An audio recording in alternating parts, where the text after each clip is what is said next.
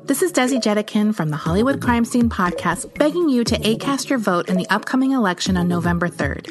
Not sure if you're registered? Check out vote.org for your voter status and details on how to make sure your voice is heard on Election Day. And if you're looking to brush up on the issues on your way to the polls, you should give the New Abnormal a listen. It's a hilarious take on politics and available wherever you get your podcast.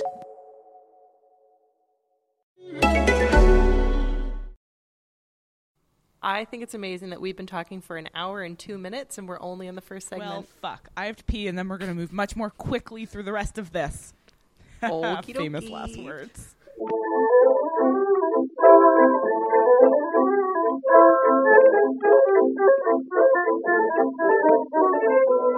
Hello and welcome to Witch Please, a fortnightly podcast about the Harry Potter world. I'm Marcel Cosman. I'm Hannah McGregor. And I'm Neil Barnholden.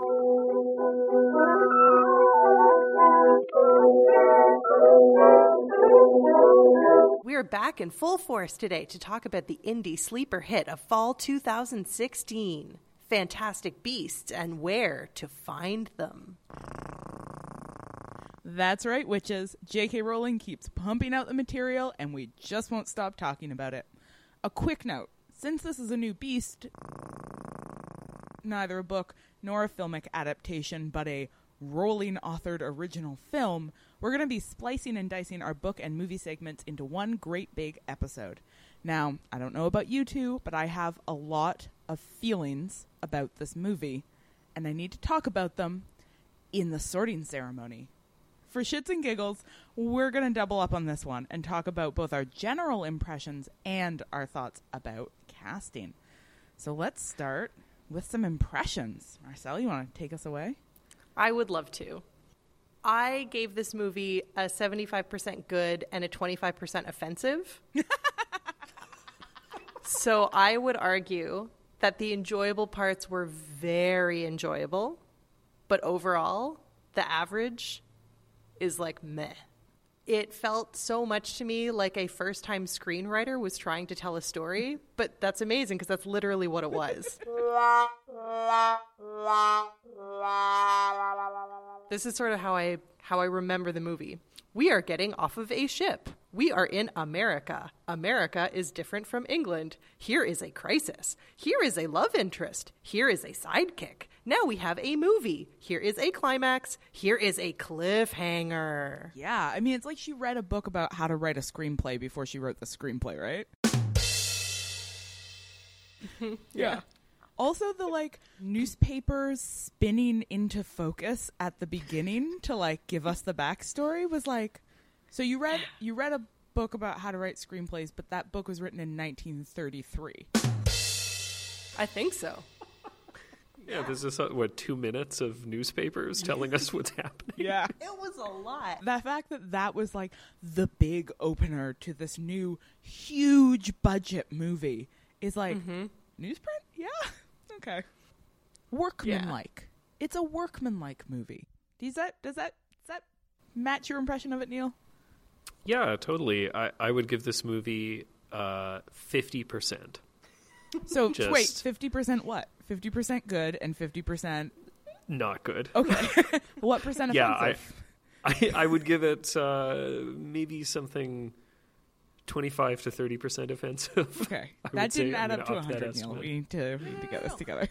Because no. I think this makes sense because 75% good and 25% offensive doesn't make it a 75% good movie, right? Because the offensiveness is so strong that it depletes the goodness and brings it down to a 50-50. So 50-50 good, 50-50 bad, 50 good, 50 bad. I see. We're just describing different things with our different algorithms. I need a conversion chart for this later on.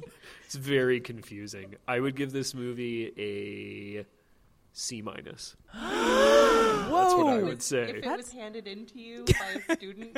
Yeah, if it was handed in, I would say, where did you get your millions of dollars to make this project? Was that Colin Farrell?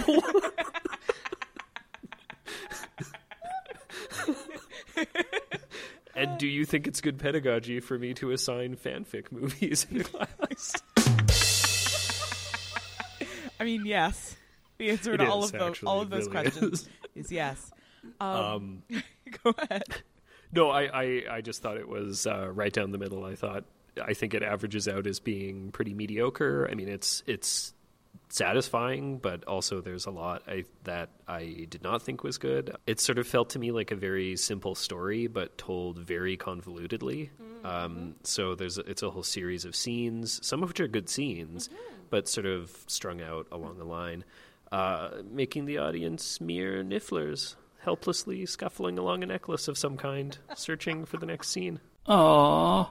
Yeah, like the enjoyable parts of the movie were very enjoyable, right? Yeah. Like I lolled. Oh yeah, every time that Niffler came on screen, I was like standing ovation.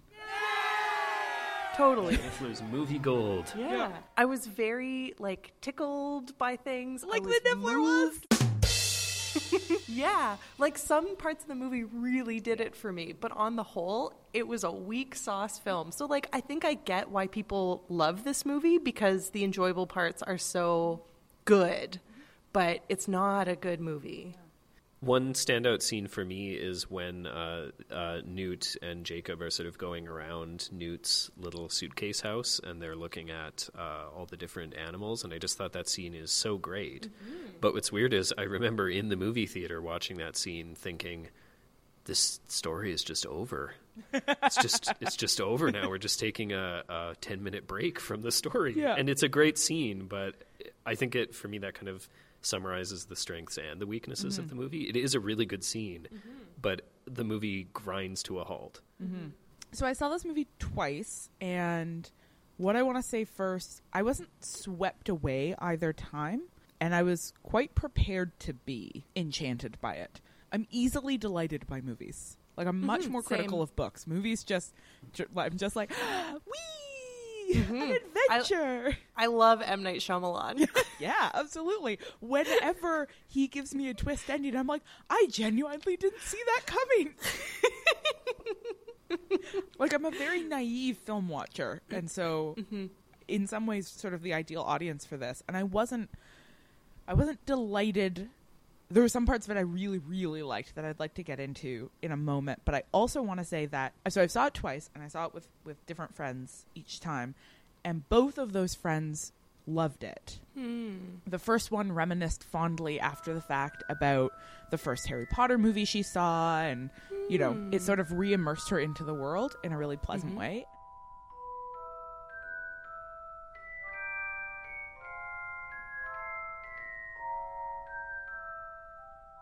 And then the second friend I saw it with, Renata, said that it was the best Harry Potter movie she's ever seen. What? Yeah, she thinks it's better than all of the originals.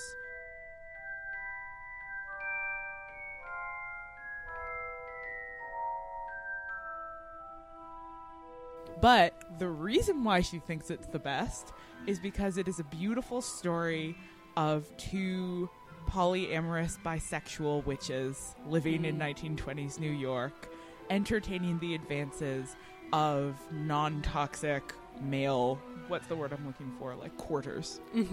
And she was like, what an original story to tell about the wizarding world. This story about these two obviously queer women who are living together pretending they're sisters. Oh.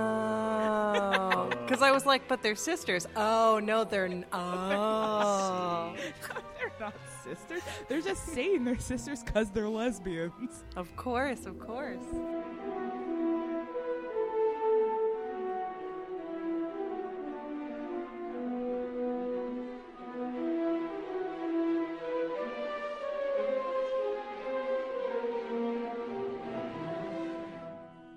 I feel like that's a good example of how even a minute amount of fanfic can really redeem a story, because that is a great movie. It's a great movie. And when she said that, I was like, holy fuck, that's a great movie.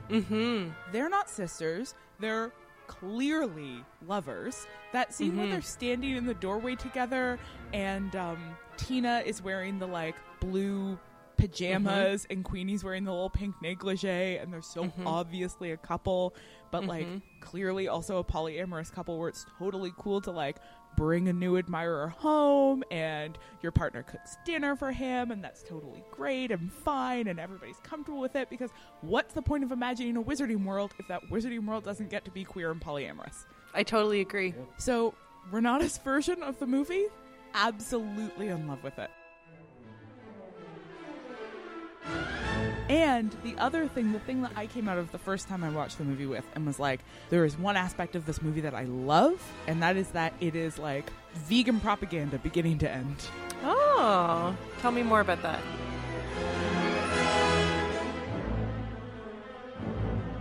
This is a movie about, not about animal rights, not about like treating animals well, but about animal ethics, which is to say that it is a movie about the idea that animals have their own ways of being in the world, and that our relationship to them ideally is not one of sort of violently imposing our understandings on them, but of compassionately understanding the way that they are and respecting that.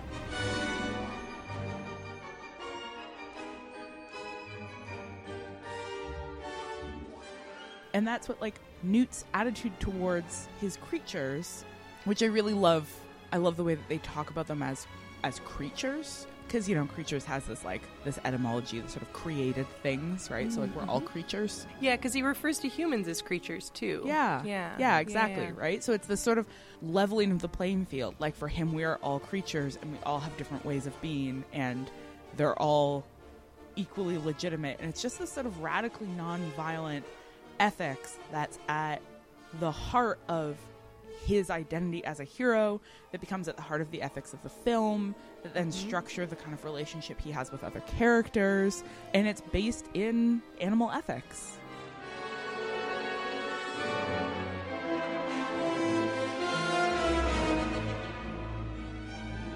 And I really loved that. You don't get to see those kinds of stories very often. No, that's really nice. Yeah.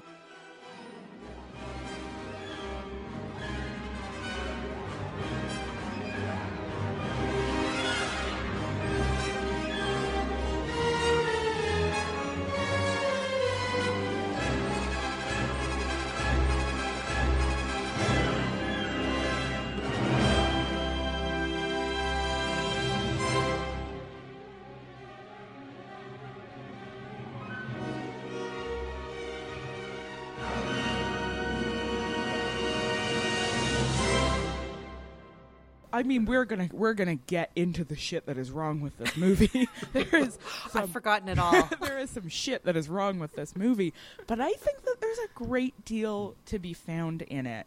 That because we don't care about authorial intention, I don't give a fuck if Rowling never meant it to be there. I think that there's a lot of stories to tell about this movie that are actually really lovely, and that's not just the bourbon talking. It's never just the bourbon, Hannah. Should we get into the shit then? Let's get into the shit. So at this point, we're going to introduce a content warning. We're going to talk about Johnny Depp. We're not going to talk about whether or not he's an abuser, because we at Witch Police believe survivors, and because his former partner says that he abused her, we believe that he abused her. But we are going to talk about his casting as Grindelwald, and that will, in part, lead us into talking about how we as a society deal with abusers. So if you, the listener, are at a place where these kinds of conversations are not a thing that you want to listen to, that is totally fine. So you can skip forward 6 minutes. We'll let you know when you're good to start listening again, and we promise that as soon as this conversation is done, we are not going to talk about Johnny Depp anymore in this episode. Skip forward now. Should I start? I wrote a paragraph. Yeah. I'm just going to read the paragraph into the microphone. So when it comes to Johnny Depp's casting in this film, I am of two equal minds. On the one hand, I think it is completely appropriate for anybody who wants to boycott this movie franchise to do so. I'm not convinced that this will make the studio fire Johnny Depp, because I don't believe that they hired him ignorant of the allegations of his abuse.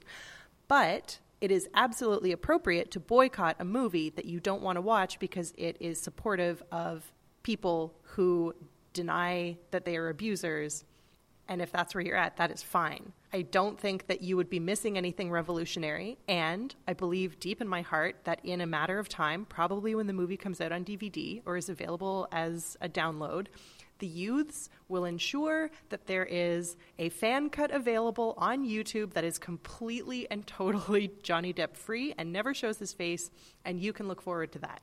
2, and I'm only just starting to learn about what carceral feminism means, and so a lot of my feelings about these ideas are very baby thoughts, so I don't have anything super fleshed out. But what I want to say is that I don't think that unemployment is the way to deal with abusers.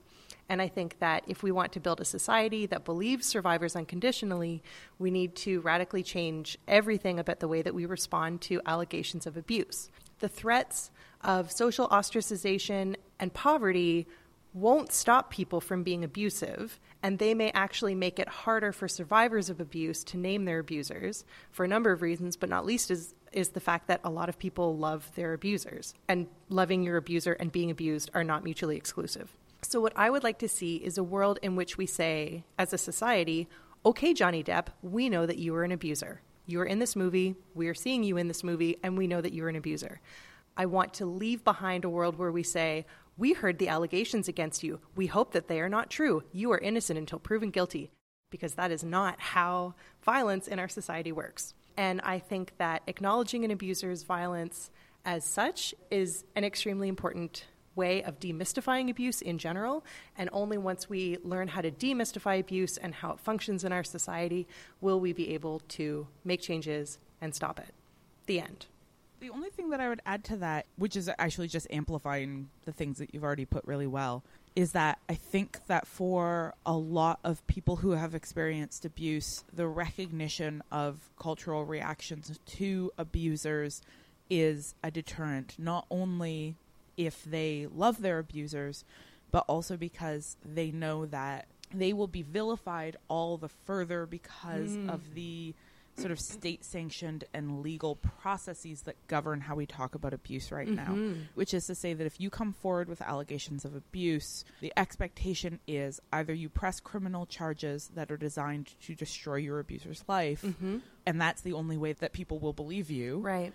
Or you don't press charges, in which case nobody believes you. Yeah.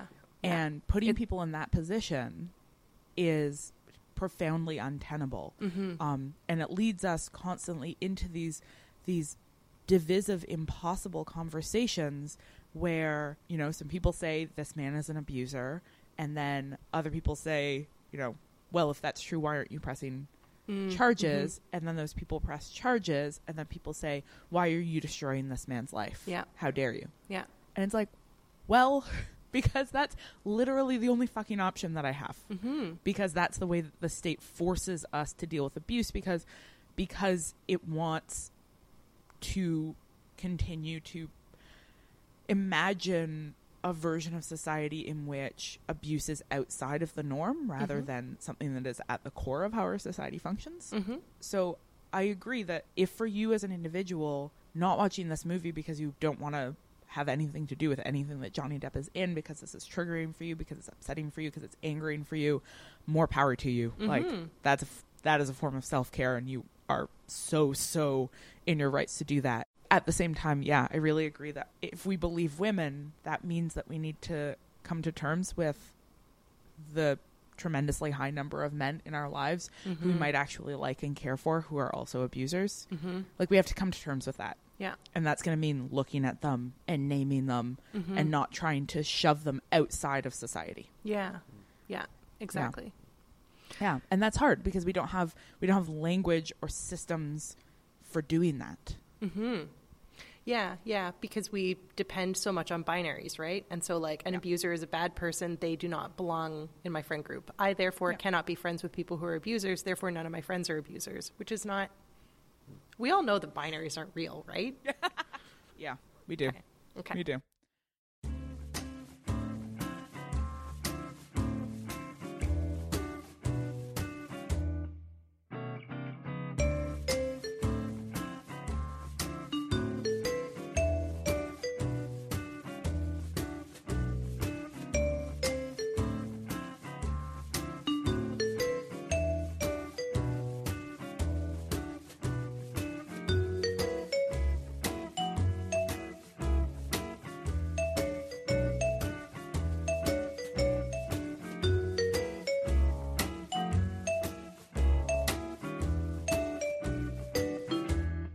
Do-do-do-do-do. That's the sound effect indicating that we're done. Now we're never going to talk about Johnny Depp again in this episode. Yeah. Maybe we could talk about non-threatening masculinity embodied in Eddie Redmayne. Yes. I am such a big fan of every single acting choice Eddie Redmayne has made around this character. Mm-hmm. Because there are so many of the things that make Newt Scamander... Scamander? I have a real hard time saying his name. That make him... Scamander? Is it Scamander? Scamander. You're an interesting man, Mr. Scamander. Oh, yeah, it is Scamander. Thank you. God, Colin Farrell's been pretending to be Marcel Cosman this whole time. Oh, no. I've had a sore throat for months. I'm really making as much work out of it as I can. Scamander. Newt Scamander. I love every choice he makes. There's just a lot of ways that his, like, gentleness as a person manifests, and also ways that are subtly indicating that he's a person who's used to being around animals too. Like, he doesn't make a lot of eye contact. He doesn't, like, he often stumbles over what he wants to say. He talks very little for a protagonist. There's huge swaths of the movie where he says nothing. Yeah, big fan. Big fan of Eddie Redmayne in this. Yeah, he's great. I think it's also really interesting to see an actor underplay a role. He's not... I mean, there's acting and then overacting, but yeah, underacting, I think. I mean, there are people in this movie who are overacting the hell out of their roles, but, you know, I think it's really interesting to see a central role that's really underplayed. Yeah, no, I totally agree with you. It's a great character. Just great. Yeah. Just great. It's also real fun to have somebody who's allowed to have his own real accent because everyone else is doing a voice. Yeah. Everyone's doing, like, a voice. And, like, having Tina and Queenie being like, we're from the 1920s. It's like, that's strange. And then obviously Colin Farrell's Irish, so, like... Yeah, but he's like a New York, like, black Irishman, so it's fine. Yeah. Like... Yeah. It's just... It's okay if it slips out. Because both his parents are like... Yeah, it makes perfect sense. They're like Gaelic speaking. It's...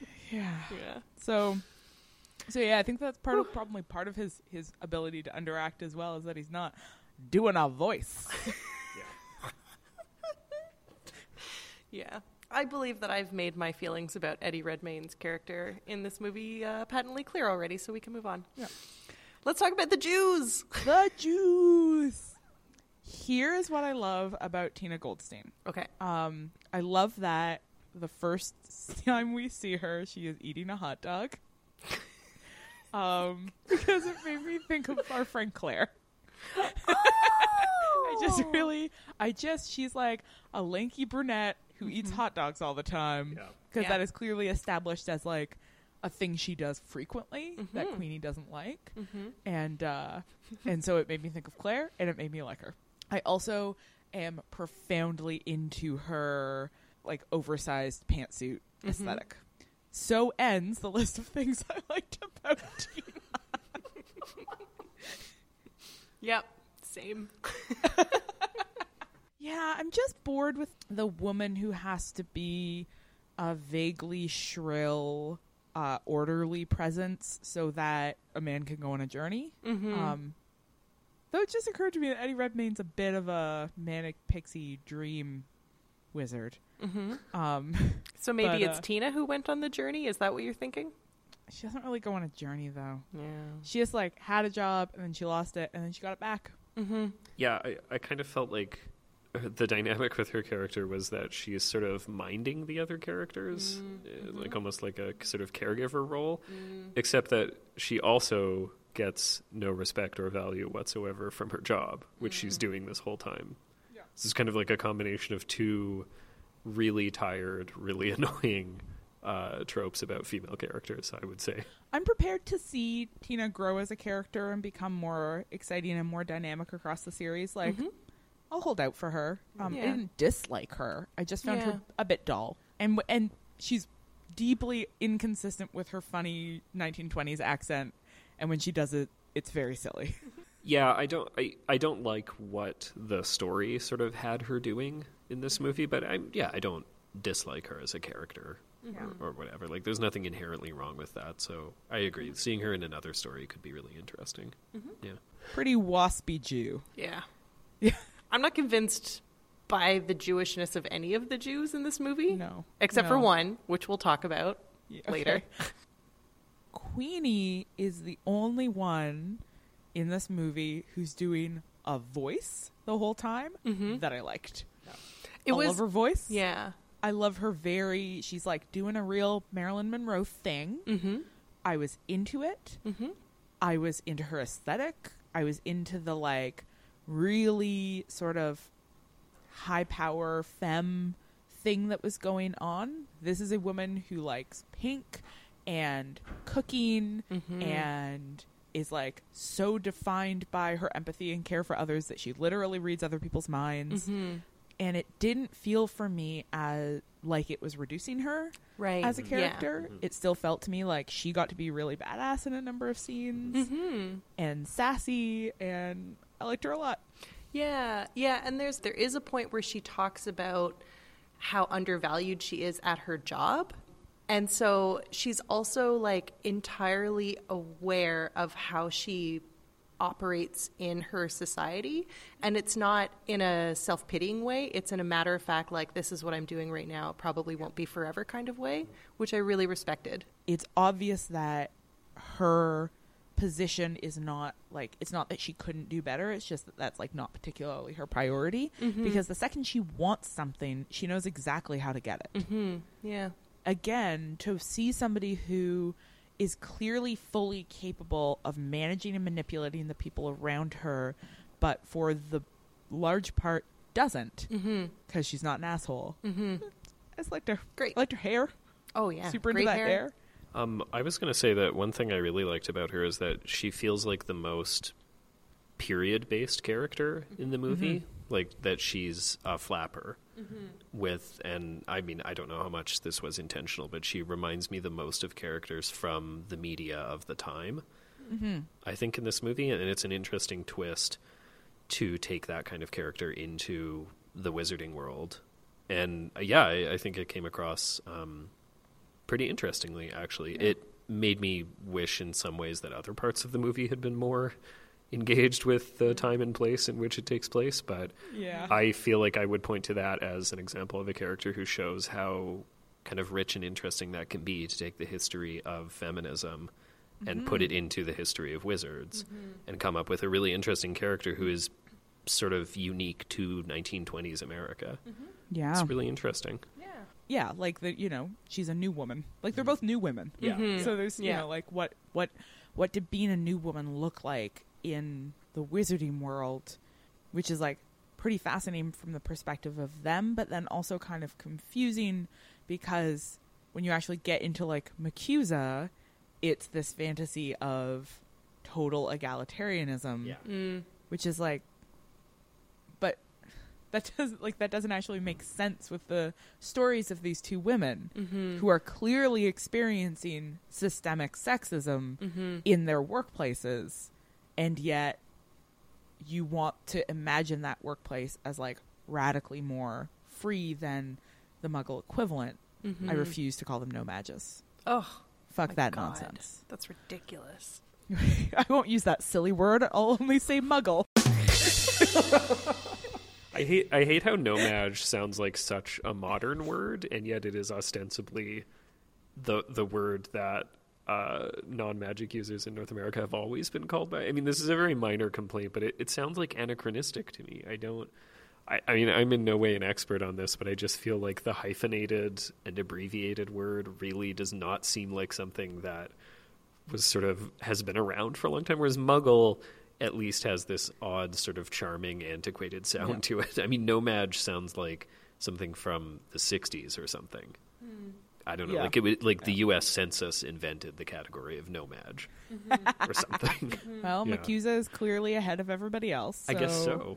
I don't think it's a silly complaint, because another thing that I find very baffling about the term no-maj is that for a wizarding community, the concept of people who do not have magic is very old.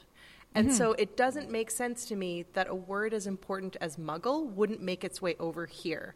Like, North Americans don't have a different word for snow. Sorry, let me rephrase. English-speaking North Americans don't have a different word for snow than the British do. That's a right? really good point. Like, we have different words for things that aren't super important. Like, and we have different words for things that were invented post-colonization of North America. Arcades, right. Yeah, and like boots versus trunks and trucks versus lorries. Like, we call technology different things, but like muggles have been around since before settlers came to North America. Why would they have changed the word to something real dumb? Yeah. I take linguistic issue with it. Though, okay, so here's a moment of aside, which is the really weird way that the movie is trying to align us, the viewers, with British wizarding culture, so that we, like Newt, are also like, no mages, what? They're obviously called muggles. And the movie told us that we should already know that by showing us the like anti-muggle switch on Newt's suitcase before we ever find out what they call muggles in America. And that is funny to me because, like, I don't think it's broadly significant. It's just funny to me because definitely more Americans are going to watch this movie than British people. And so it's that funny, like, taking this huge American audience and being like, you are an insider with this British guy and an outsider to American culture when you're actually not. That's interesting. It's a strange positioning. We have one more Jew that we have to talk about before we move on. We have to talk about Jacob. What makes you read him as Jewish? Being in New York. And the fact that Queenie is interested in him. And as a good Jew, she would only be interested in another Jew. That's fantastic. It was the 20s. That's what. So I have a note to talk about ethnicity versus race, maybe in Forbidden Forest. But it is really interesting to me that whether he is Jewish or not, being Polish in New York in the 1920s meant that he was a racialized person. Because people like Polish was not white in the 1920s in New York. Yeah, that's both dealt with and not dealt with in the movie in some interesting ways that I think are worth talking about. Yeah. Anyway, it's fine if he's not a Jew, but I just read all Jewy people as Jewish. So legit. Speaking of white people who didn't count as white in the 1920s, let's talk about our favorite Irish character. Oh, whiteness is funny. Spoiler alert. Spoiler alert. Commence Obliviate in 5, 4, 3, 2, 1. So what do we think about Colin Farrell? I thought that he was great. I thought that his character was deeply underserved by the reveal that he is in fact Grindelwald. I think that the movie would have been infinitely more interesting if he had been aligned with Grindelwald. I thought you were going to say a lion. Also, if he had been a lion. Been a lion? If that lion we saw on the street earlier had actually been Graves the whole time? Yeah. That would be a great reveal. He's just an animagus. Yeah. Just wanders around as a lion. I'm disappointed that we won't see more of him and that character later on because it felt like such a cheap cop-out for it to have been, it was Grindelwald the whole time, when it would make a lot of sense for this person who works at the American Ministry for Magic, MACUSA, to be interested in this kind of like might over muggles or whatever the catchphrase is. Yeah, right up until it's revealed that he is Grindelwald, I really thought that Grindelwald was just going to appear at the end as a character who he was in sympathy with. But I'm sort of... I feel like the movie is laying the groundwork for another kind of troubling thing where it's just that one evil wizard and he shows up and makes speeches, and a guy who seems to be up to something shady, it's because he's the most evil wizard in history wearing a mask. Yeah. And not that there are people who appear to be reasonable who also believe this terrible thing, right? Mm-hmm. Like, it's, you know, you can't possibly imagine that a, like, competent professional member of MACUSA could also just be sympathetic to the arguments of essentially the Hitler of wizards. It has to just be him. It's based on that whole model of history that's like, if we could go back and kill Hitler, World War II would never have happened. It's like, that's not how politics works, you guys. And the idea that, like, fascism only came to America because one particularly evil head fascist brought it there, as opposed to, like, the concept of fascism being really enticing to a lot of people who didn't feel that they had the power that they deserved in their society. Like, it's a popular movement. It's not a guy who pretends to be different people in order to falsely seem more popular than he really is. And they've laid the groundwork to make that kind of wizardy fascism appealing in America via the New Salemists, who are there, like, as a way of pushing forward and making it believable that Grindelwald would be a sympathetic figure for Americans. That threat that the New Salemists represent would mean that people like Graves might actually turn to and become sympathetic to what Grindelwald was saying, which is, again, I think both a more accurate way of thinking about the sort of gradual rise of fascism as a global movement through the first half of the 20th century, and also I think a more important political message. Also, it's like we learn a lot more about how these movements take hold when we see why individuals might find them sympathetic, rather than being like, no, it's just this one guy, so we can just dismiss him. Which, oh my God, was not me apologize. That was not me saying fascism makes sense. I thought that was the whole point of this podcast, was that fascism is the bestism. Fascism is the bestism, the new name of our podcast. Aren't we all fascists? That's why I'm on this podcast. Yeah, we love fascism. I also wanted to say, just to harken back to what we were saying earlier, too, that I think another element of Grindelwald's appearance that fits into this is just the idea that Grindelwald has a really strange, eccentric appearance. And unlike Graves, who sort of has a very straightforward kind of appearance. And yeah, I think that's part of that same idea, that it's actually a bizarre wizard who has sort of really elaborate one-man plans to take over the world. Can we talk about the fact that there was a second horror movie happening inside this movie? That every once in a while, a different set of cameramen would take over to give us spooky close-up shots of a haunted blonde girl chanting weird shit about witches. And then the movie would be like, anyway, moving on. It's like, what? Yeah. Where are we? Why is there literally a haunted house just in the middle of downtown New York? It was so weird. But also very effective. Those were some of the stronger parts of the movie, I thought. These parts of the movie that were from another movie. These, like, horror movie moments that were very affective, but also effective in, like, convincing you that the new Salemists. I wrote down Salemists, but it might be Salemists. Why would it be Salemists, I don't though? know. I'm obviously wrong. It's probably Salemist.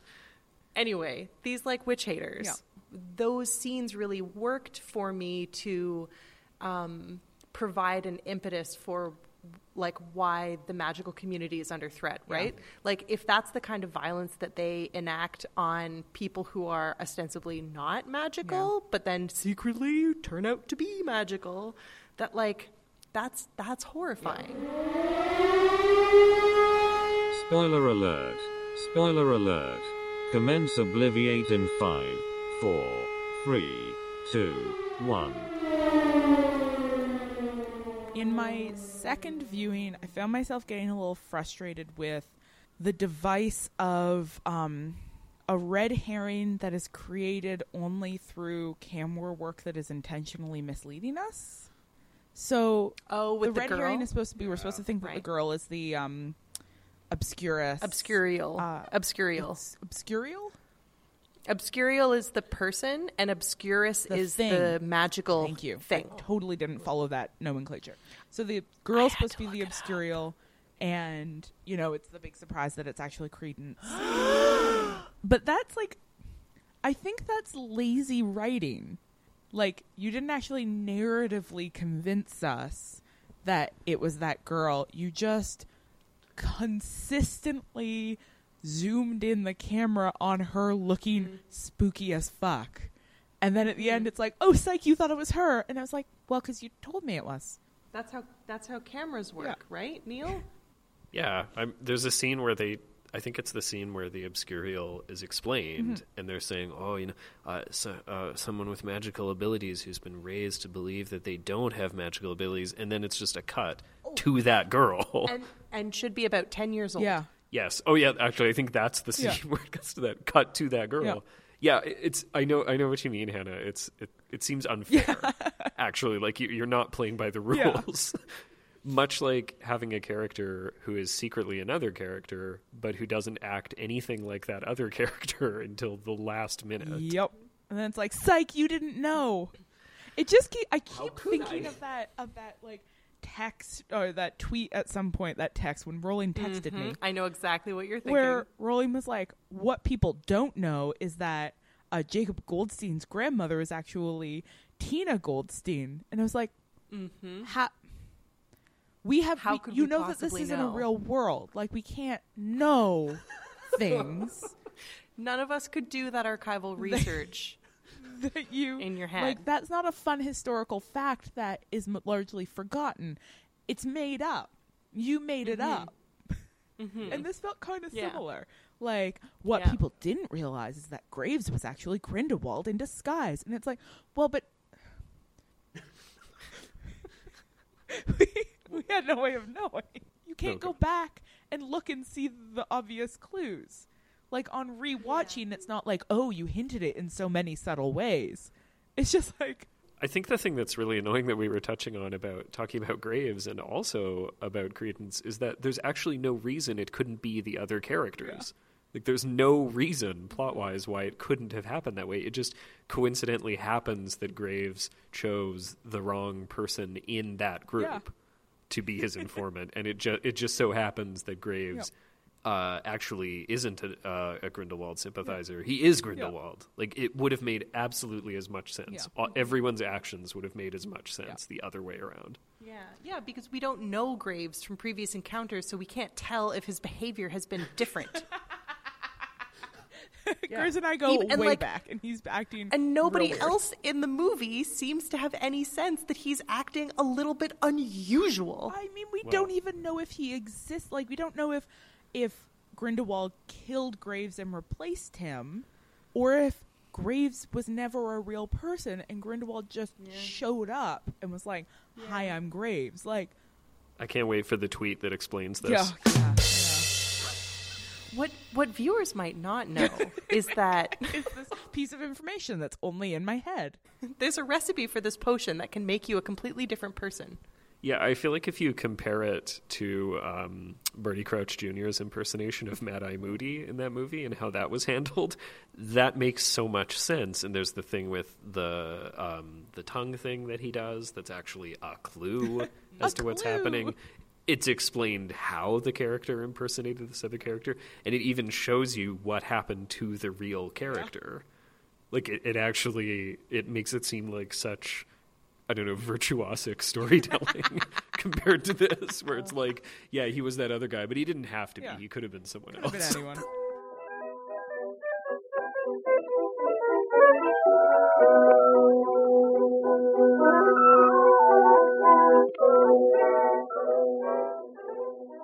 Who's ready for an all-new segment? We need to pay a visit to Flourish and Blots to talk about print culture, but we also need to drop into Madame Malkin's Props for All Occasions to discuss prop sets and special effects. So why don't we take a trip down Diagon Alley and really pick apart this new view of the wizarding world? So tell me about your thoughts on not only opening this movie with a bunch of newspapers, but opening this movie with a bunch of newspapers that talk about Hogwarts and European wizarding culture. I felt like that was a very, very unsubtle way of easing us into the milieu of this story, which I think this movie did way too many times in way too many ways. Like, as you were saying earlier, Hannah, having a character who's tied to Hogwarts, talk about Hogwarts, bring up Dumbledore again. He's from England. He's from the wizarding milieu that's more familiar to us. I thought that was a way of, frankly, for me, all I needed was the Warner Brothers logo and that music. That was it. I'm back. I remember what this is like. I don't know if they imagine that a more casual audience needs to be reminded that it's called Hogwarts. I don't know. Like, I can't imagine a life of mine where I could ever forget what the name of Hogwarts is, but I can imagine that most people might, actually. So, I don't know. Yeah. What do you think? It was interesting to me that they did it through print, through representations of print. I feel like it was trying to visually remind us that this movie is continuous with the books. Like, I feel like it was trying to sort of not only link this movie back to the previous movies and back to, like, that storyline, but also to root it back in print culture. I feel like it ties back into what Rochelle was saying in the last minisode about Harry Potter and branding, and that sort of focusing it back to books, which is also significant considering that, you know, this movie did come out of a book, though it's not an adaptation in the same kind of way. It is, like, technically an adaptation of a book, and then was turned back into a book immediately. So it's this really weird, like, it's a movie that was written as a movie. It's an all new story written for the screen, and yet there's a constant attempt both within the film itself and paratextually to, like, tie it back to print culture. And that feels like, again, like that sort of Harry Potter brand, which is about books. Yeah. I'm curious about whether this makes a better book than a movie. Because we know that Rowling's strength is writing books. If the script would read better than the movie watches. Yeah. Oh, interesting. We'll have to find out. Only one way to find out. Buy another book. Oh, then you'll have to do more episodes. That's a really interesting point too, Hannah, because one thing that I was wondering about this movie is, before I saw it, was whether it was going to position itself as a prequel to the books or to the film, or if it would bother making that distinction. And I sort of felt it didn't really bother making that distinction, but it does seem like, as you're suggesting, there is that sort of constant gesturing to print culture in a way that the movie doesn't gesture to cinematic culture really at all, though it could, but it doesn't look anything like a movie from the period. It doesn't really do any sort of gestures towards it. I think there's an iris in at one point, and that's a very silent movie thing to do, but I don't. Yeah, that was an interesting choice. So I agree. It seems like all of the sort of intertextual gestures are to print and to print in general. I wonder if we can tie that into a sort of larger thing that the movie seems to be doing, which is sort of linking modernity to muggles or no mages, and linking sort of traditional, again, we've talked about this in the books in the previous movies, linking sort of artisanal methods of production to wizarding society, so that, like, the movie doesn't want to be overtly cinematic because cinematic technology is a muggle thing. The movie wants to be print-based, much like our one and only muggle character hates working in a factory, hates canned food, and wants to make old country pastries by hand. And that feature of him, his sort of attachment to traditional culture and artisanal labor, is what makes him an acceptable muggle to the wizards. Yeah. I had a thought. I just want to backtrack to what Neil was saying about how the movie doesn't really make any effort to link itself to either the books or the movies. And I wanted to comment on Newt's scarf, which is very clearly hand-knitted, and is a Hufflepuff scarf, which I think we see in his suitcase. There's that moment when it gets opened, and that's our first link back to Hogwarts, is his scarf. And it's the kind of thing that you would only know if you had read the books and if you were particularly familiar with what Hufflepuff color schemes are. But it's a dark gray and a yellow, which it's from the 20s.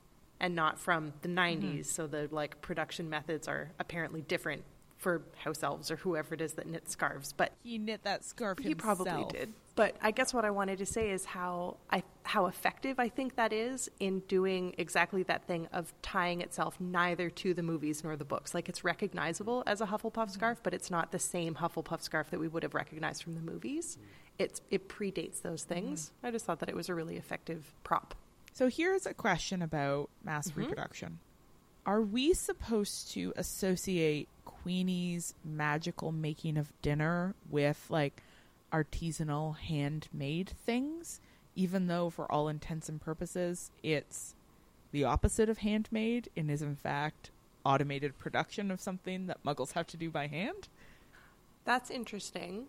I'm thinking of it in relation to Jacob and Queenie's infatuation with one another.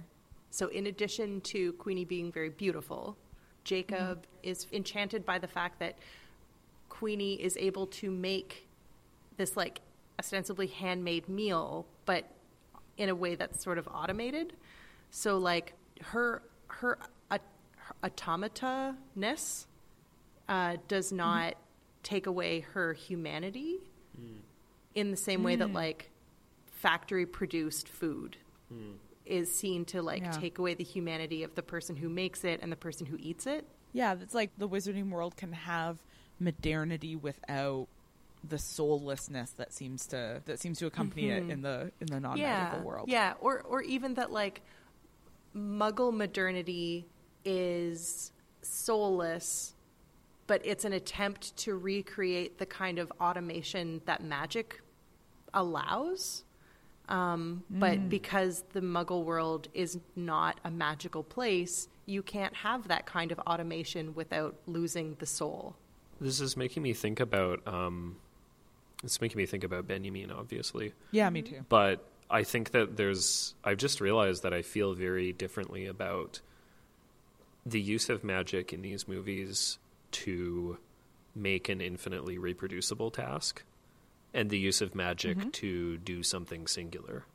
So when Queenie cooks, she's cooking, but I feel like it's almost not exactly automation, if you know what I mean. It's more like tool using or something. Yeah, it's not quite, because she's like, she's deliberately making this one dish, and she's making it for somebody. And you see this one strudel kind of dance through the air and do this odd... I mean, it's great, actually. I thought it was a good scene. And then you want strudel badly. And it's a great scene. I mean, that was one of the scenes I really liked. But it seems to me quite different than when in Makuza you see, just row on row of typewriters typing with no one behind them. That feels... Yeah. I just realized, of course, those are typewriters. So, yeah, there's an obvious thing going on there. But I do feel like there's maybe a distinction between magic that makes a task reproducible and magic that is just used to do something. I agree with you. The thing that I want to suggest, though, is that non-magical automation is only the illusion of reproducibility, but all analog things that are reproduced, the copies are never 100%. Right. They always have distinctions. So I'm not saying that what you're saying about Queenie isn't true. I think I'm just saying that, like, our conception of what automation is an illusion. Yeah, but I think Benjamin's idea of the aura, which is the sort of specialness that is attached to something that was artisanally or handcrafted by an individual as opposed to something that was machine-made, that still attaches to things that were made through magic, much like things that were made by hand. But it's also interesting that, like, that, that attachment to the aura and to the artisanal and to something like that sort of suspicion of modernity that we see in a variety of ways, particularly the bank scene where the bank is like, I have to protect the interests of the bank, which was like, I am a metaphor. I hate imagination and also magic. Not that that's real. Also polls. Yeah, I mean, like, what really happened when Jacob Kowalski went to the bank to get a loan is that man was like, your last name is Kowalski. Get out immediately. Who let you through the front door? But it's not a straightforward nostalgia for the past, because nostalgia for the past is represented by the kind of like violent attempt to erase difference that the New Salemists represent. So it's a sort of like suspicion of mechanization and how it dehumanizes people without a sort of nostalgia for a time when things were simpler. What was everybody's favorite beast? Well, I'd have to think for it. Oh, it's the Niffler. I really like the Niffler. Something about that beast just gets me right in the appreciation feels. I like that beast. It's so cute. And seeing the movie, I was very pleased because I think they used the Niffler for some pretty good kind of physical comedy. The Niffler's body language is really funny. It reminded me of old-timey cartoons, you know, like where there's, I don't know, like Goofy trying to stop a chipmunk or something, and just this mischievous animal with a completely inexplicable fixation on wealth. That bit where Newt catches the Niffler and is shaking out all of the jewels, and there's like an unfathomable quantity of jewels just to tickle it. I loved it so much. Yeah. There was some serious lolling that happened. I loved it.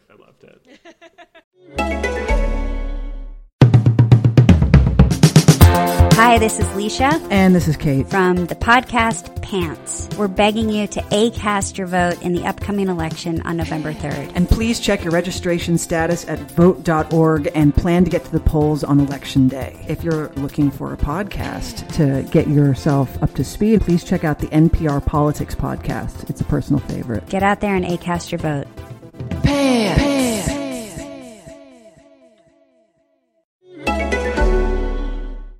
Marcel, do you have a favorite beast?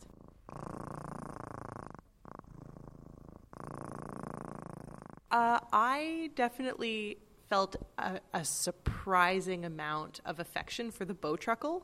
Like when the horrible goblin bartender required Newt to give him his Bowtruckle, and you knew as the viewer that like there's no way that Newt could get out of that and had to hand over the Bowtruckle, but you were just like, no, this is... how could this be? That was the only time in the movie where I had this feeling of, how could this be? There were a lot of children in the screening that I went to, the opening night screening, and I feel like no one was expecting so much upset around the Bowtruckle. That's so upsetting, that scene. Hannah? I'm trying to find the name of the one that I really loved. My favorite beast was the invisible grandma. Oh, yeah. What is that thing called? Oh yeah. It's kind of like an ape almost. Yeah. Very furry. Yeah. It's got all that white fur and it just babysits. Yeah. And it's invisible, but it also really likes purses. And it stole candy from a kid because that's funny. Whatever the thing is called, I loved it. I would also like to say that I felt a lot of emotional attachment to the Obscurus as well. Yeah. Both like the mystery around it, but also Newt's desire to protect it. His insistence that this is a creature, even though it doesn't look like what we imagine creatures should look like because it's sort of like a mist. I was really taken with that creature. How did everybody feel about the horny rhino? It definitely made me feel like, okay, this is a kids movie, and kids movies, I guess, don't need to worry about consent. So we can like make jokes about a horny rhino chasing after a man who does not wish to engage in sexual intercourse with it because that's funny. It was like unclear to me what that rhino was planning on doing. It's such a like old dumb movie joke. Is like man gets assaulted by animal. But the scene where Newt does a mating dance to lure it into the suitcase, I laughed a lot during that scene. Yeah. If Eddie Redmayne doesn't get nominated for an Academy Award for that dance alone, like, what is the point of the Academy is what I would like to know. Yeah. It was a really great scene. Yeah. Once again, it reminded me of old-timey cartoons. I mean, it seemed like that trope where you think the joke here seems predicated on your awareness of sex, but it's also deeply, deeply troubling if you have even the most basic kind of knowledge of what's happening. But it did remind me of, like, I can't think of a specific example, but the kind of joke that you would see in old Looney Tunes or something. Yeah, like in The Sword and the Stone, when the squirrel is in love with Wart as a squirrel and goes chasing after him because she loves him and he has to, try to get away. Yeah. Pepe Le Pew. Yeah. Yeah. I've said this before, but man, I find love potions so creepy, like real creepy and disturbing. And not even really in universe so disturbing, but I mean why people write stories in which they happen. That really unsettles me. Yeah. Stop being fascinated with the possibility to take people's consent away. Yeah. It's not a fun idea. Yeah. Just stop it. Let's end our conversation about the beasts with this question, which is, how do you think this movie is going to age? Oh, because of the CGI? Because these are pure CGI beasts. There is not an animatronic to be seen. Nothing is real. Eddie Redmayne is constantly having to touch things that aren't quite there. And there's a couple of scenes where you can really tell that thing is not there. And if you're me, are just picturing him petting imaginary things against a green screen for a while. Sorry, did either of you see, I think I tweeted this, but it's a picture from the set of The Jungle Book, the 2016 Jungle Book, and it's what the panther actually looks like. And it is a man holding a giant puppet of a cross-eyed, googly-eyed panther, and the man has a very serious expression on his face, and he's just holding this puppet up over his head. And it's amazing because you think that's what Neil Sethi was acting beside. It has the most ludicrous expression on its face, like a panther that just walked in on something that was the last thing it was ever expecting to see. Like a panther a split second before getting a pie to the face. It's amazing. Oh, I hope they use that panther puppet for the Thunderbird. Oh, yeah. So when you see him petting it, he's actually just petting a terrifying Muppet of some variety. I have a feeling that it won't age well, but that's based entirely on how I felt about movies that I saw a decade ago versus how I feel about them when I rewatch them now. It's just a feeling. I mean, it was so, like, for the most part, the special effects were really good. Yeah. But I can't help watching a special effect heavy movie now and being like, oh, you just dated the fuck out of this movie. This is going to be absurd in 5 years. Yeah. So that'll be exciting to look forward to, especially because there are 4 more movies to be made. And, like, will they all come out in the next 5 years, or will they come out in the next decade? Because at the end of that decade, it's going to be like, whoa. Ooh.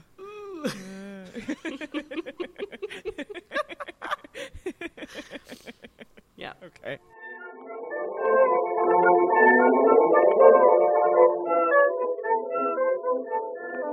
Well, that was a very exciting new segment, but I, for one, could do with a little more familiarity. So why don't we leave the bustle of the city streets behind us and go for a stroll in the Forbidden Forest, where we talk about race and class and power and bodies and oppression and almost certainly something that rhymes with Stuglatch. So I don't have a whole heck of a lot to say about this because it wasn't something that I noticed watching the movie, but it was only on reading up about the movie after the fact. But the fact that, like, just how ludicrous it is to have set this movie in the 1920s New York during the Harlem Renaissance and there to be, like, 3 black characters in the entire movie. That's, it's unfathomably shitty. Yeah, I had heard somebody comment on this before I actually went to the movie, so I was paying attention to it. And I was like, why are the streets of New York white? Mm-hmm. You know, urban culture has become more diverse over the past 100 years. But, like, New York in the 1920s was not a white city. Mm-hmm.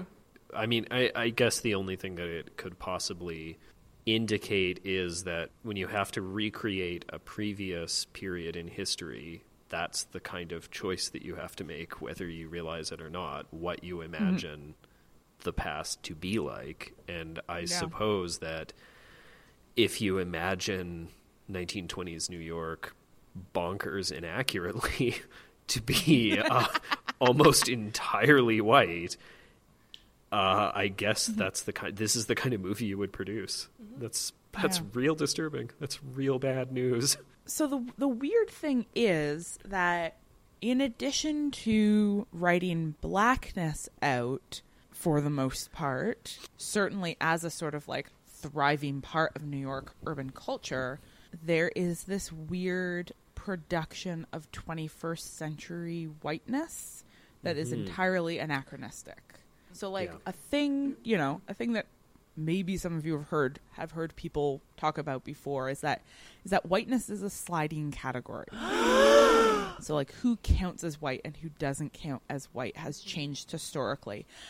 And so one of the fundamental characteristics of whiteness, particularly in an American context, is that it is defined through anti-blackness. So a lot of minority groups, ethnicized immigrant communities, sort of deliberately fought for their whiteness by positioning themselves against blackness. And that has even been the case with like Asian American communities, right? Sort of trading in anti-blackness as a way of gaining proximity to whiteness. But the experience of Jewish and Polish immigrants in America in the 1920s was one of certainly not the kinds of intense racialized hatred that black people experienced, but was also not one of fitting seamlessly into whiteness. And so the ease with which Jacob Kowalski goes into the bank and sits down and asks for a loan is just entirely unrealistic. The ease of movement for two young women with the last name Goldstein is unrealistic. It sort of imagines whiteness as a natural category that is like legible based on skin pigmentation rather than being a sort of agonized over cultural construction that has shifted historically.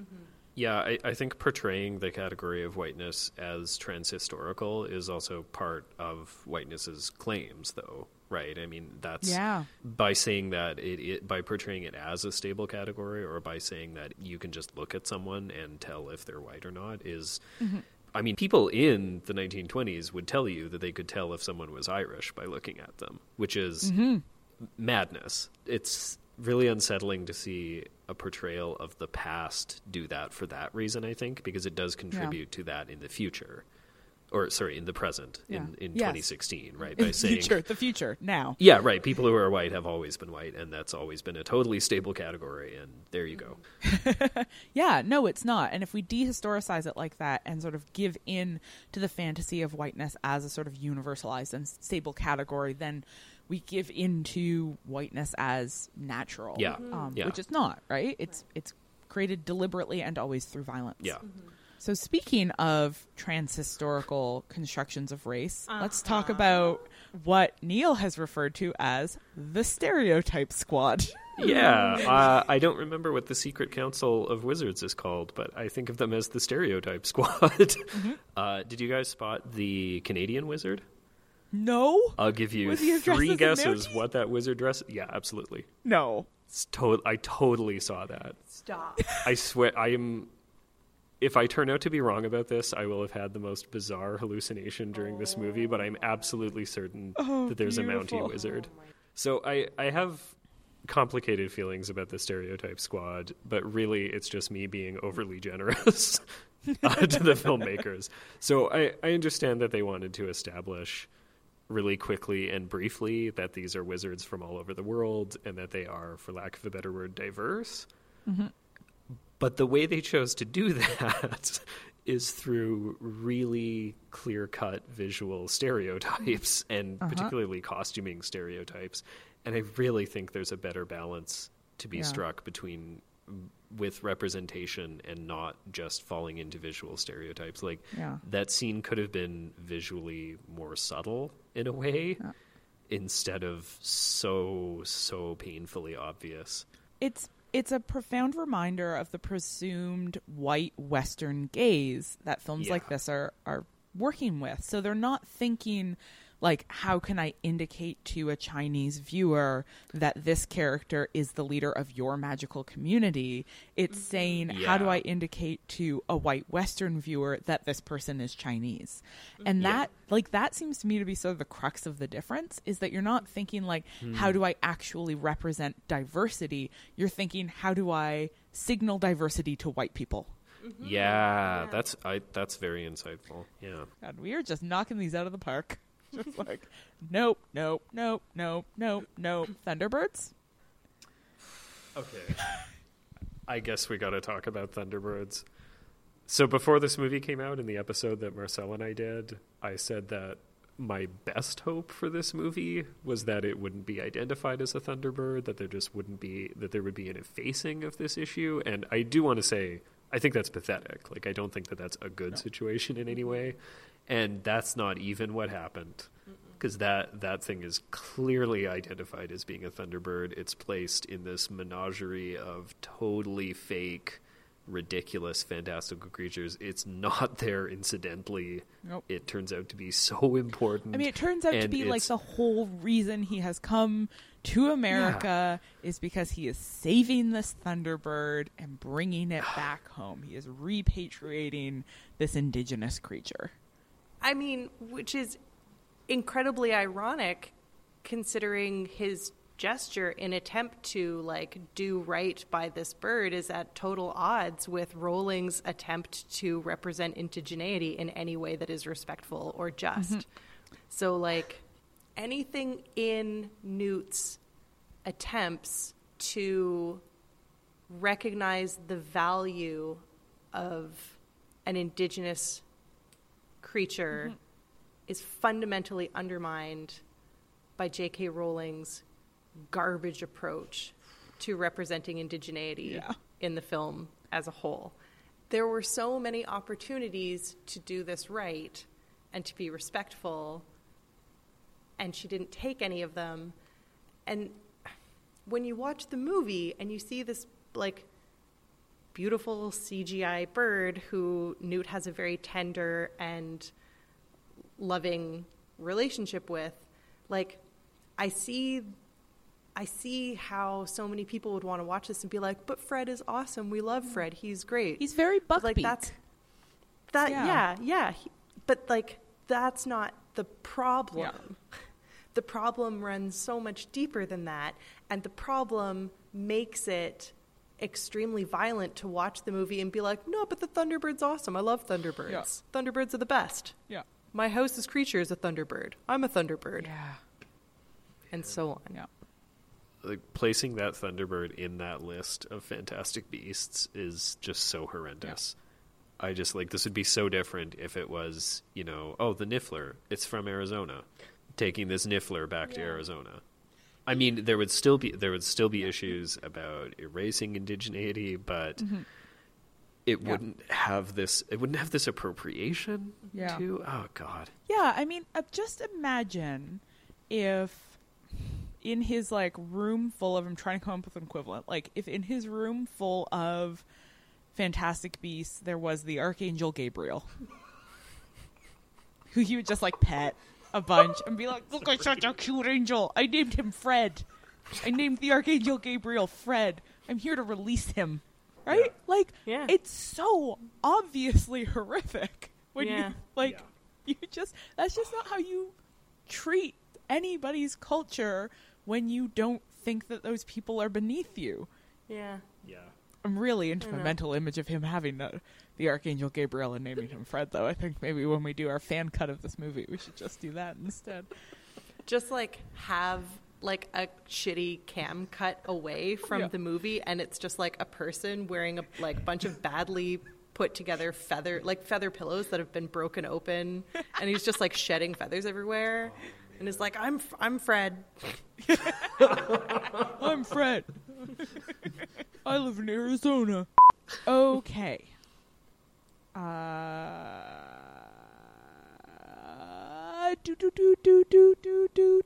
Jew-watch? Do we need to?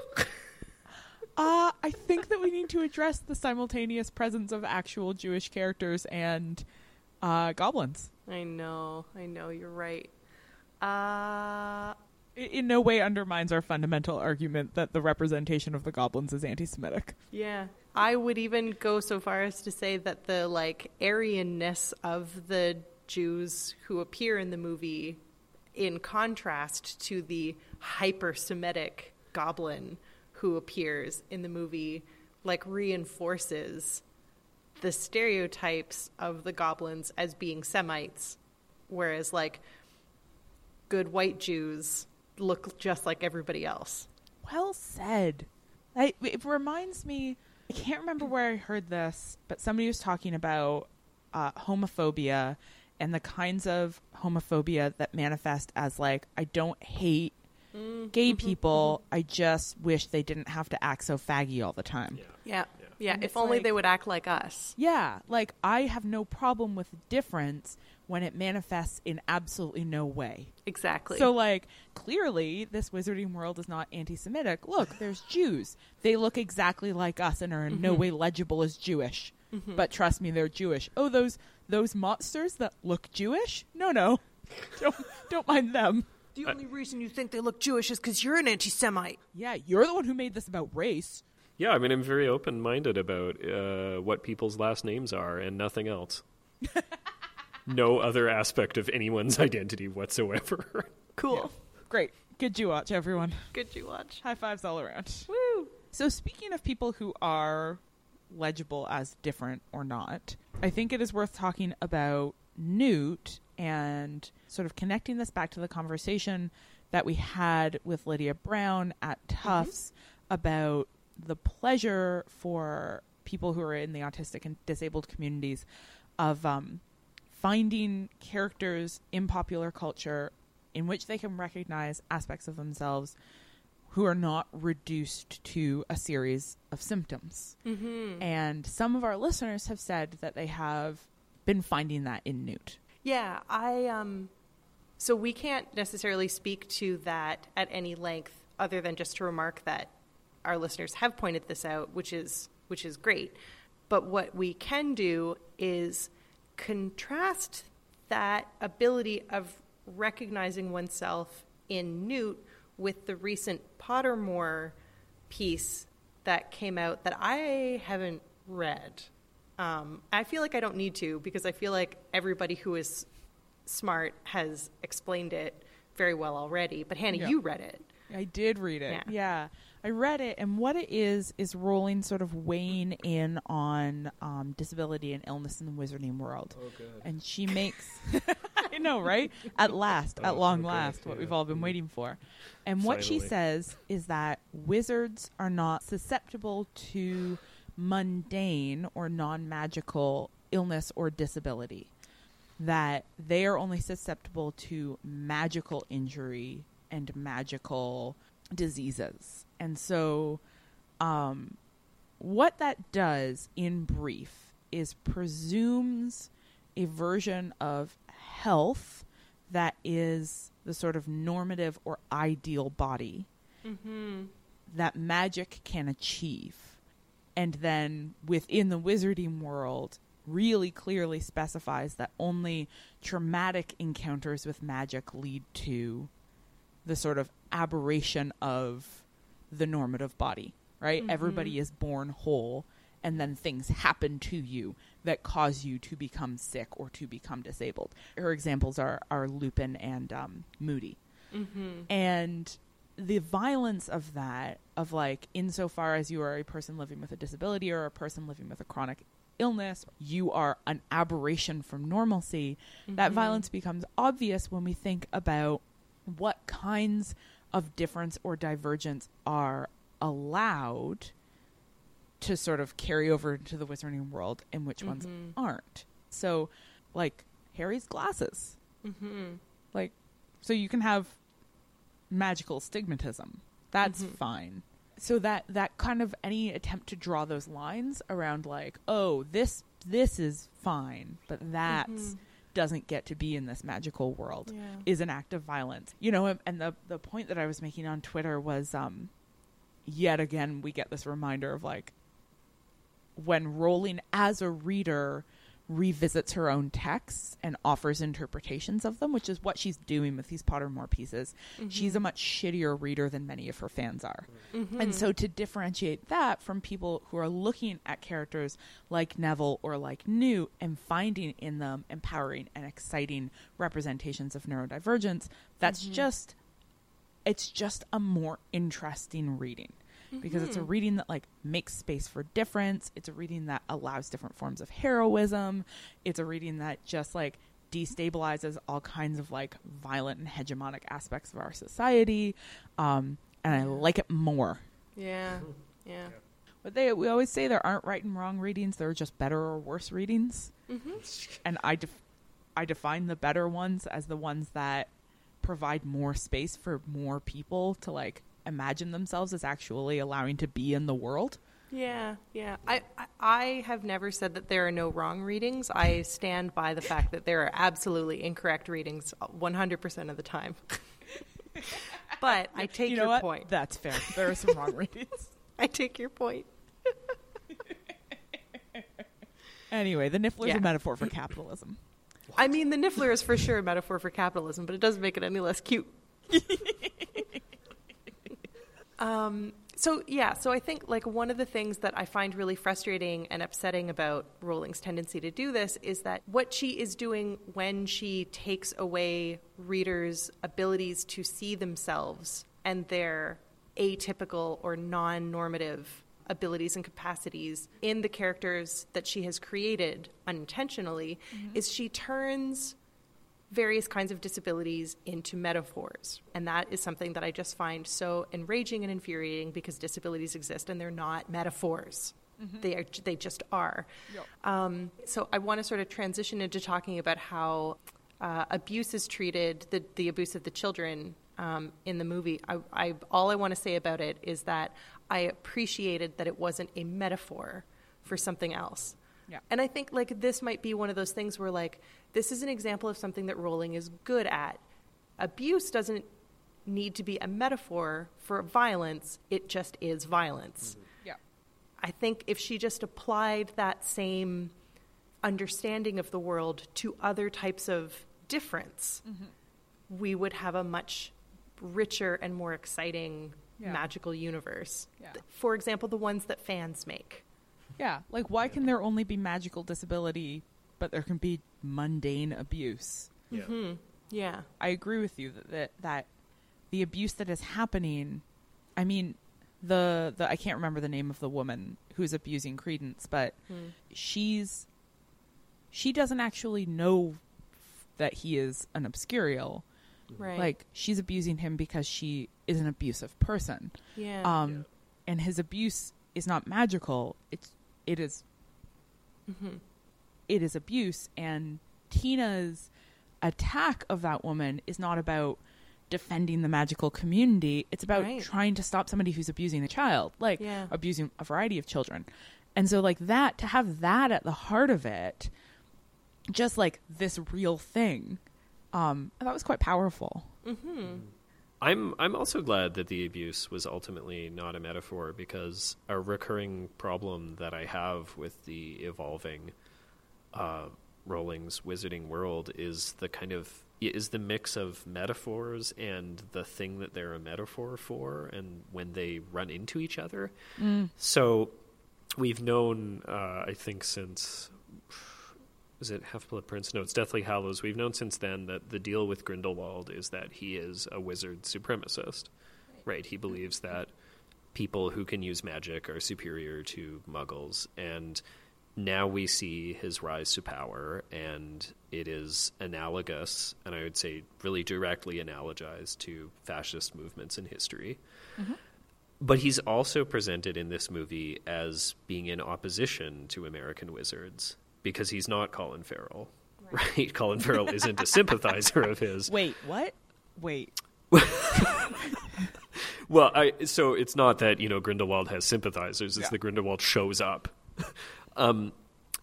because the American wizarding community, as we find out immediately by Newt telling us this, have partitioned themselves off from no-mages more severely than in Europe.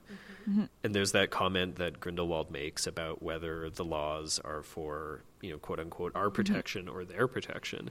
So at this point, it feels like, okay, this is pretty easy to metaphorize or to allegorize or to understand as references to real history. But this expanding universe has made it clear that the reason American wizarding society is like that is because of the Scourers, who are no-mages, who want to destroy all wizards. And that's where I feel like this allegory, which is fairly consistent up to that point, becomes really troubling, because if you think of that as being a direct allegory for the rise of fascism, the problem is that the Scourers are real, that there really are Muggle supremacists in this world. Yeah. And yeah, which is like the equivalent would be like telling a story about the rise of fascism before World War II and having a bunch of evil Jewish characters. Yeah. Who are actually killing off Aryans. It would be like somewhere in the backstory explaining that there really was an evil cabal of Jews. Maybe not now, maybe not forever, but they were around. And it's funny because sometimes from some angles I feel like that's a good portrayal of the complexities of real-world politics.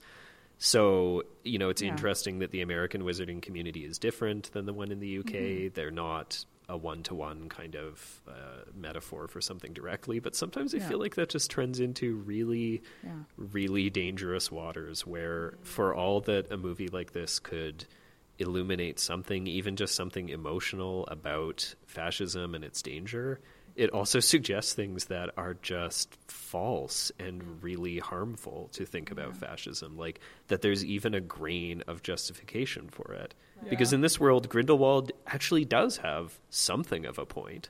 I'm not going to say that he's right, but the people he is correct that there are Muggle supremacists. Yeah, and that's even more obviously the case in the original series when we don't get a single Muggle who isn't a monster. At least now we have Jacob. Yeah. We've got a Muggle now to be like, oh, they don't all deserve to die. Look at this one. We like him. Yeah. But I think, your point, Neil, which really sort of has clarified something I've been struggling with in Rowling's work in general, is the blurring of the lines between metaphor and allegory. Yeah. So, like, there are some aspects of her wizarding world that are so obviously and patently allegories for real things. And so, and when she comes out and says, like, werewolfism was an allegory for HIV. We were like, yeah, we knew. And that's like, it's functioning allegorically. So it's like taking this magical thing and just placing it in such a position that it stands in directly for and replaces the existence of this other thing that is real.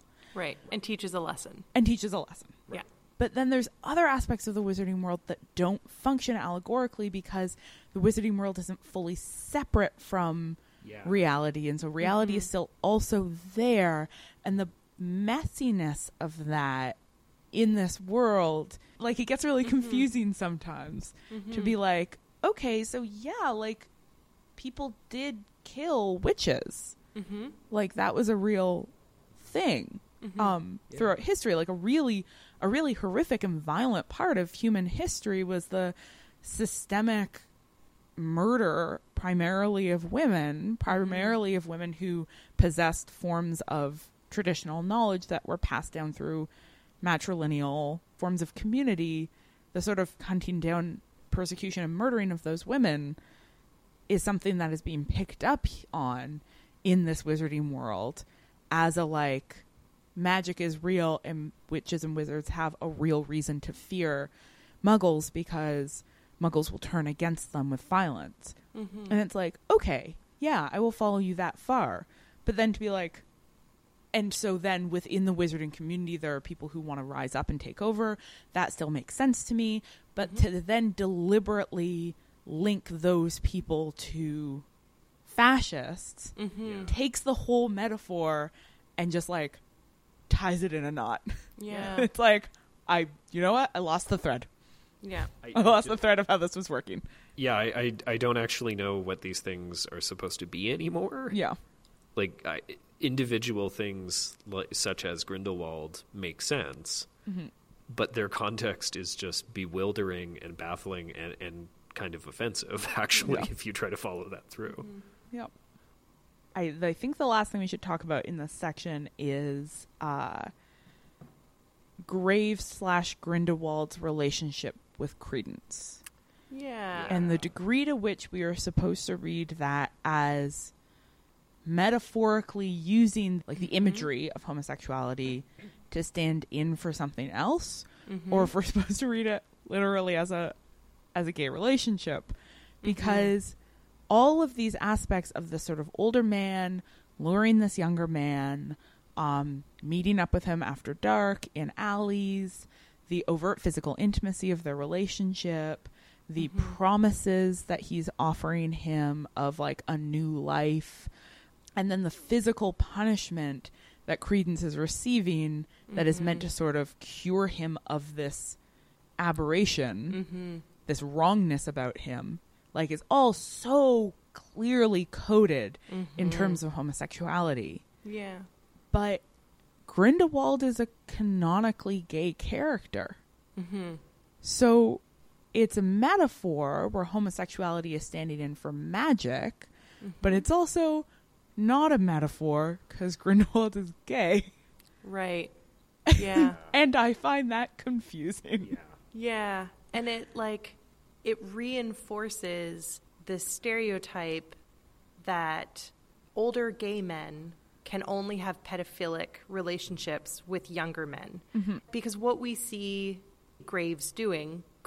what we see Grindelwald as Graves doing in the film at first seems to be like politically aligning and recruiting, but then eventually you start to realize that it's actually grooming, that he's grooming Credence.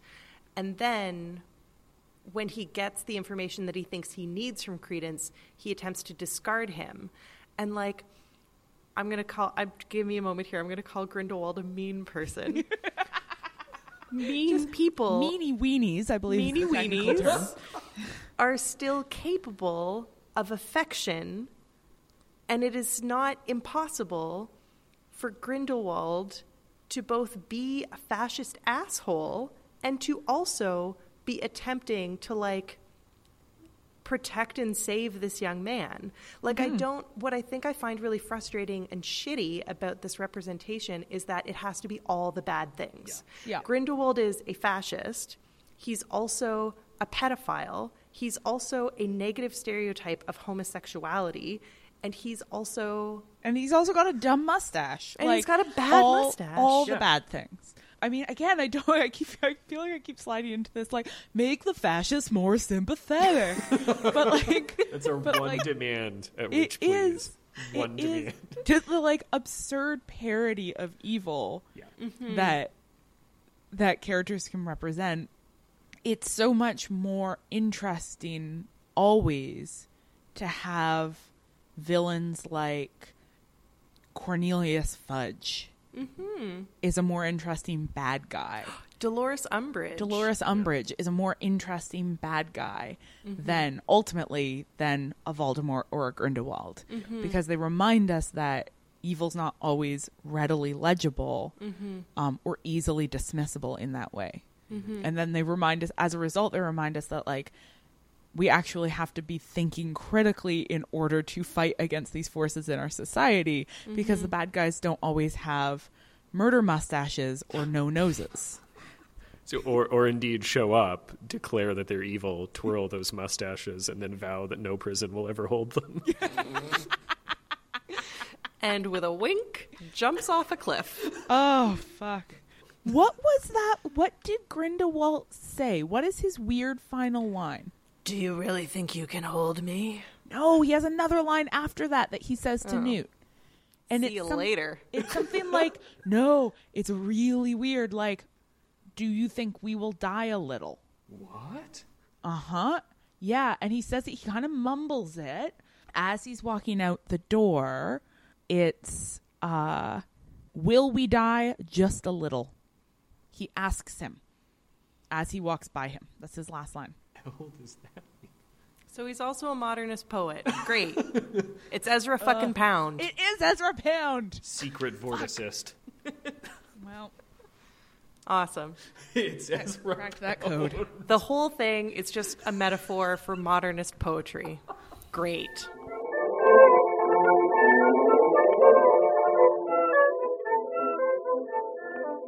I know she won't be born for another 60 years, but that won't stop us. We're still going to talk about feminism in Granger Danger.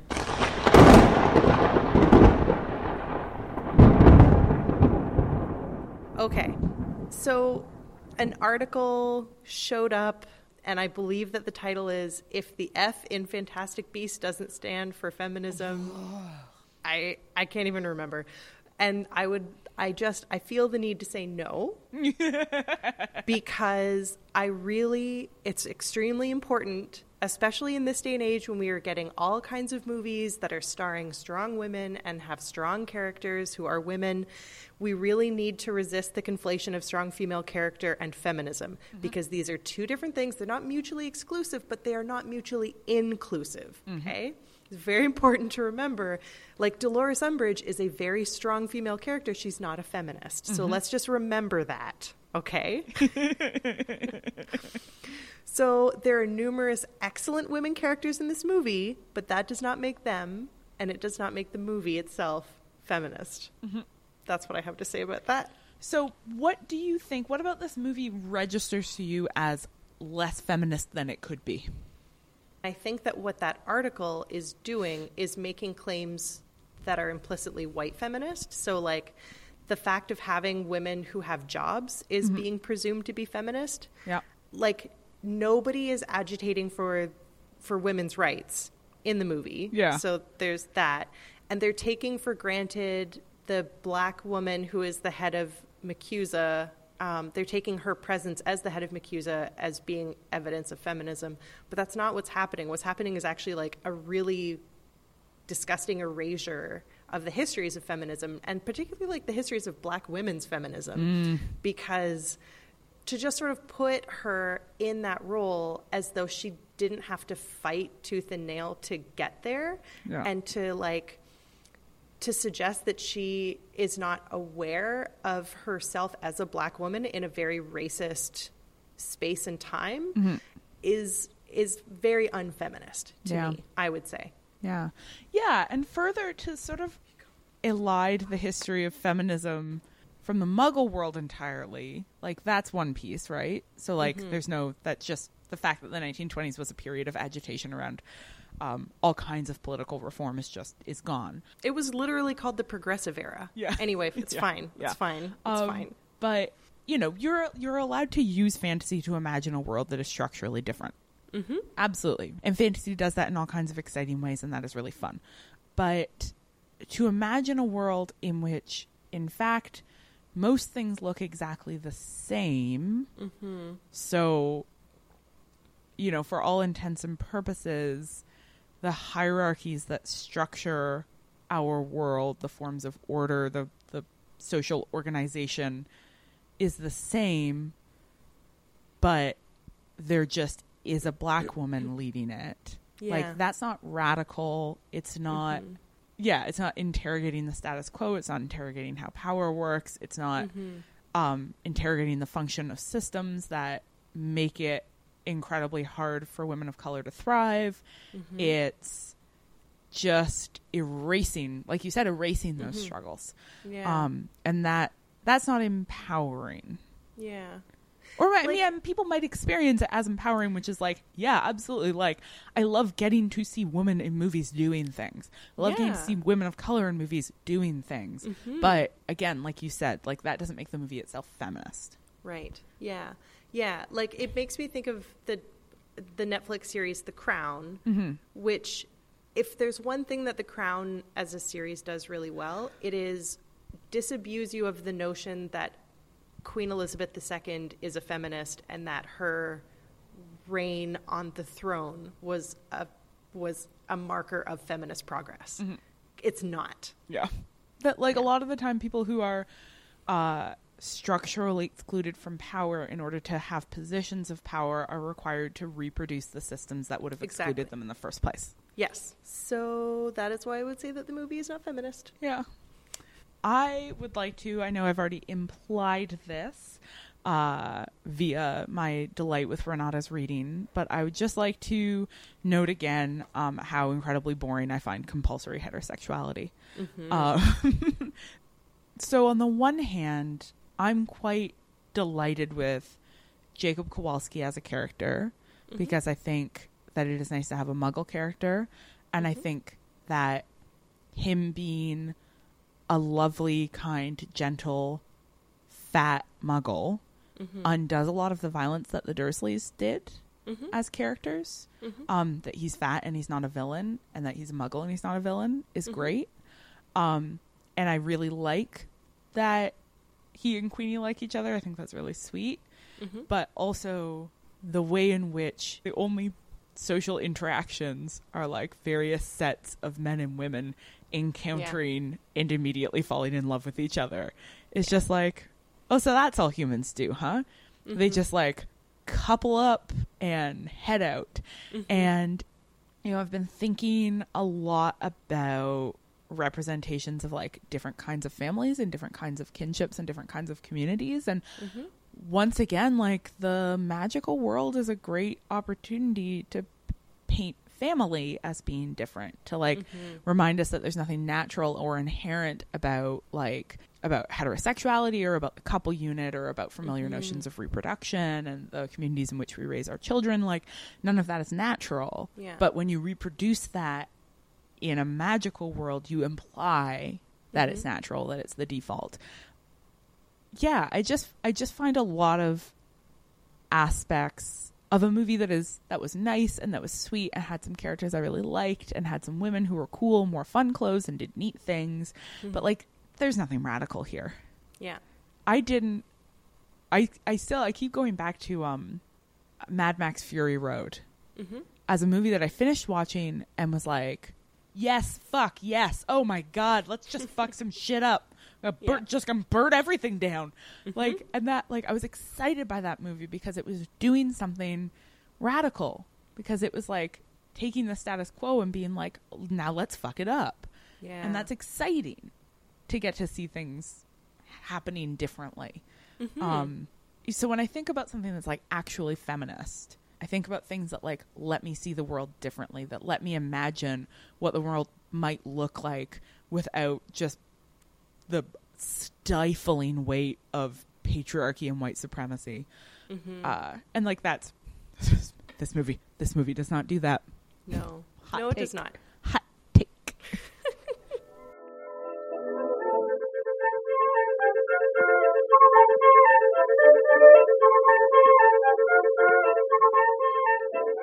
All right, dear listeners, we had originally intended to finish up with a segment taking your questions about Fantastic Beasts and where to find them using the hashtag #FantasticAsks.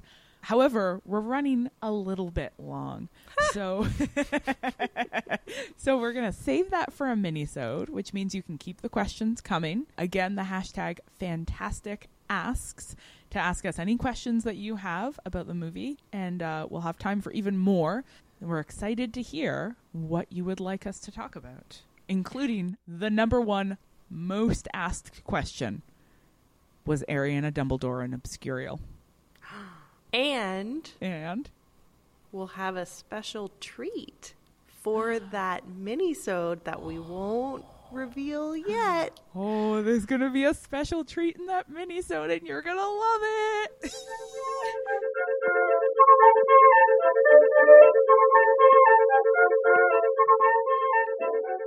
Thanks, dear listeners, for joining us for episode 18 of Witch Please. The rest of our episodes are, as per usual, available at ohwitchplease.ca. You can also subscribe to us on iTunes, Google Play, or wherever you download podcasts. Now, we've got a tiny piece of bad news. After much soul-searching, we have decided to discontinue our famed Twitter lists. Put simply, dear listeners, they are untenable. God damn, it was such a bad idea. That means that if you want to shout out on an episode, you need to either leave us a review on iTunes or in some other way buy our love. For example, HB Banana Bee posted an amazing photo drinking out of one of our travel mugs. Looking good, HB Banana Bee.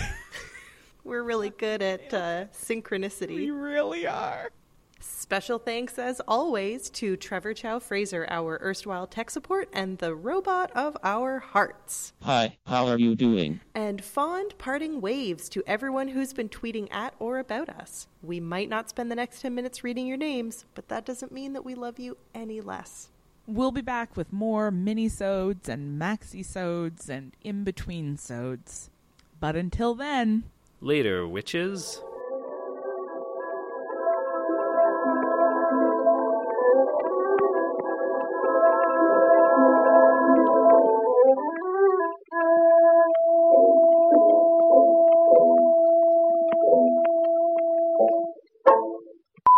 Okay, so I will take the first stab at editing this down. It's not going to be an hour, but I don't care. I would be disappointed if it was. Because we'd lose a lot of solid gold. Yeah. I mean, it will immediately get cut down when I take out, like, all of the times that I opened packages and went to the bathroom. Okay, yeah. Like, there's some obvious stuff to cut out. But, Yeah. Okay. Yeah, we should hit our microphones at the same time to try to sync them up. Okay, well, when you do. Now I'm recording. Okay, are you ready? Yep. On 3 or 1, 2, 3, and do it. 1, 2, hit. Okay. 1, 2. That wasn't at the same time at all. Is there a lag? Is there? There's not a lag, right? No, I don't think so. No, it doesn't seem like. Well, We'll try 1, 2, again. 3, hit. Okay. Neil, can you count us down? That'll be easier. We need an objective third party to do this. Okay. 1, 2, 3. I think. That was the same time. That was excellent. Okay. I'm not convinced. It seemed like it was a second apart on my end, but that's fine. A full second. And we're back in full force today to talk about the indie sleeper hit of fall 2006, Fantastic Nope. Beasts, Nope. and where to find them. Nope. Fall 2016. He's just a decade off. Look, I've been distracted by that meme. Okay. Sorry. I'll try that again. I'm so excited about this. Thanks. Neil just made it bigger for me. I appreciate that. 14. 15 minutes. Yeah. Hannah's impression of Marcel is 14 minutes. This is how I talk. Hi, I'm Marcel. It's that accent. So, we are now going to talk about... I'm definitely paying attention and not opening this box with one hand. Why do you, it's okay to finish opening that Nope. box, Hannah, because otherwise the I entire can multitask. the entire This segment is is the going to be like the best audio. Fantastic boxes and how to open when to open them. When to open them. Might be a plate? We should end this episode with a series of bizarre, baffling unmaskings. Yeah. So it turns out Neil was Marcel, and Marcel was Colin Farrell. the whole time. And Hannah was just a large, tentacular cup of bourbon. This whole time.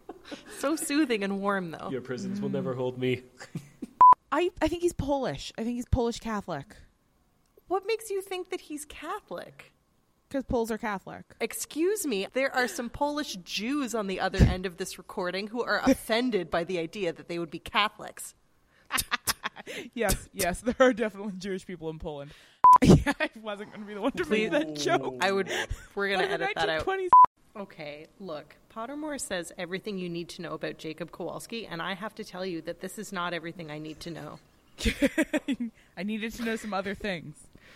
I need to know what his penis looks like. I need to know one really specific thing about Jacob Kowalski. Okay, I just need to know one thing. One thing. Maybe if we tweet at Rolling, she'll answer. I need a photo of his... Could you, dear Rolling, could you send me a photo of Jacob Kowalski's dick? Not the actor. Just a tasteful drawing on Pottermore. That's all Tasteful drawing. Jesus. Oh my god. Let's do this. Okay. Who's ready? Not Hannah.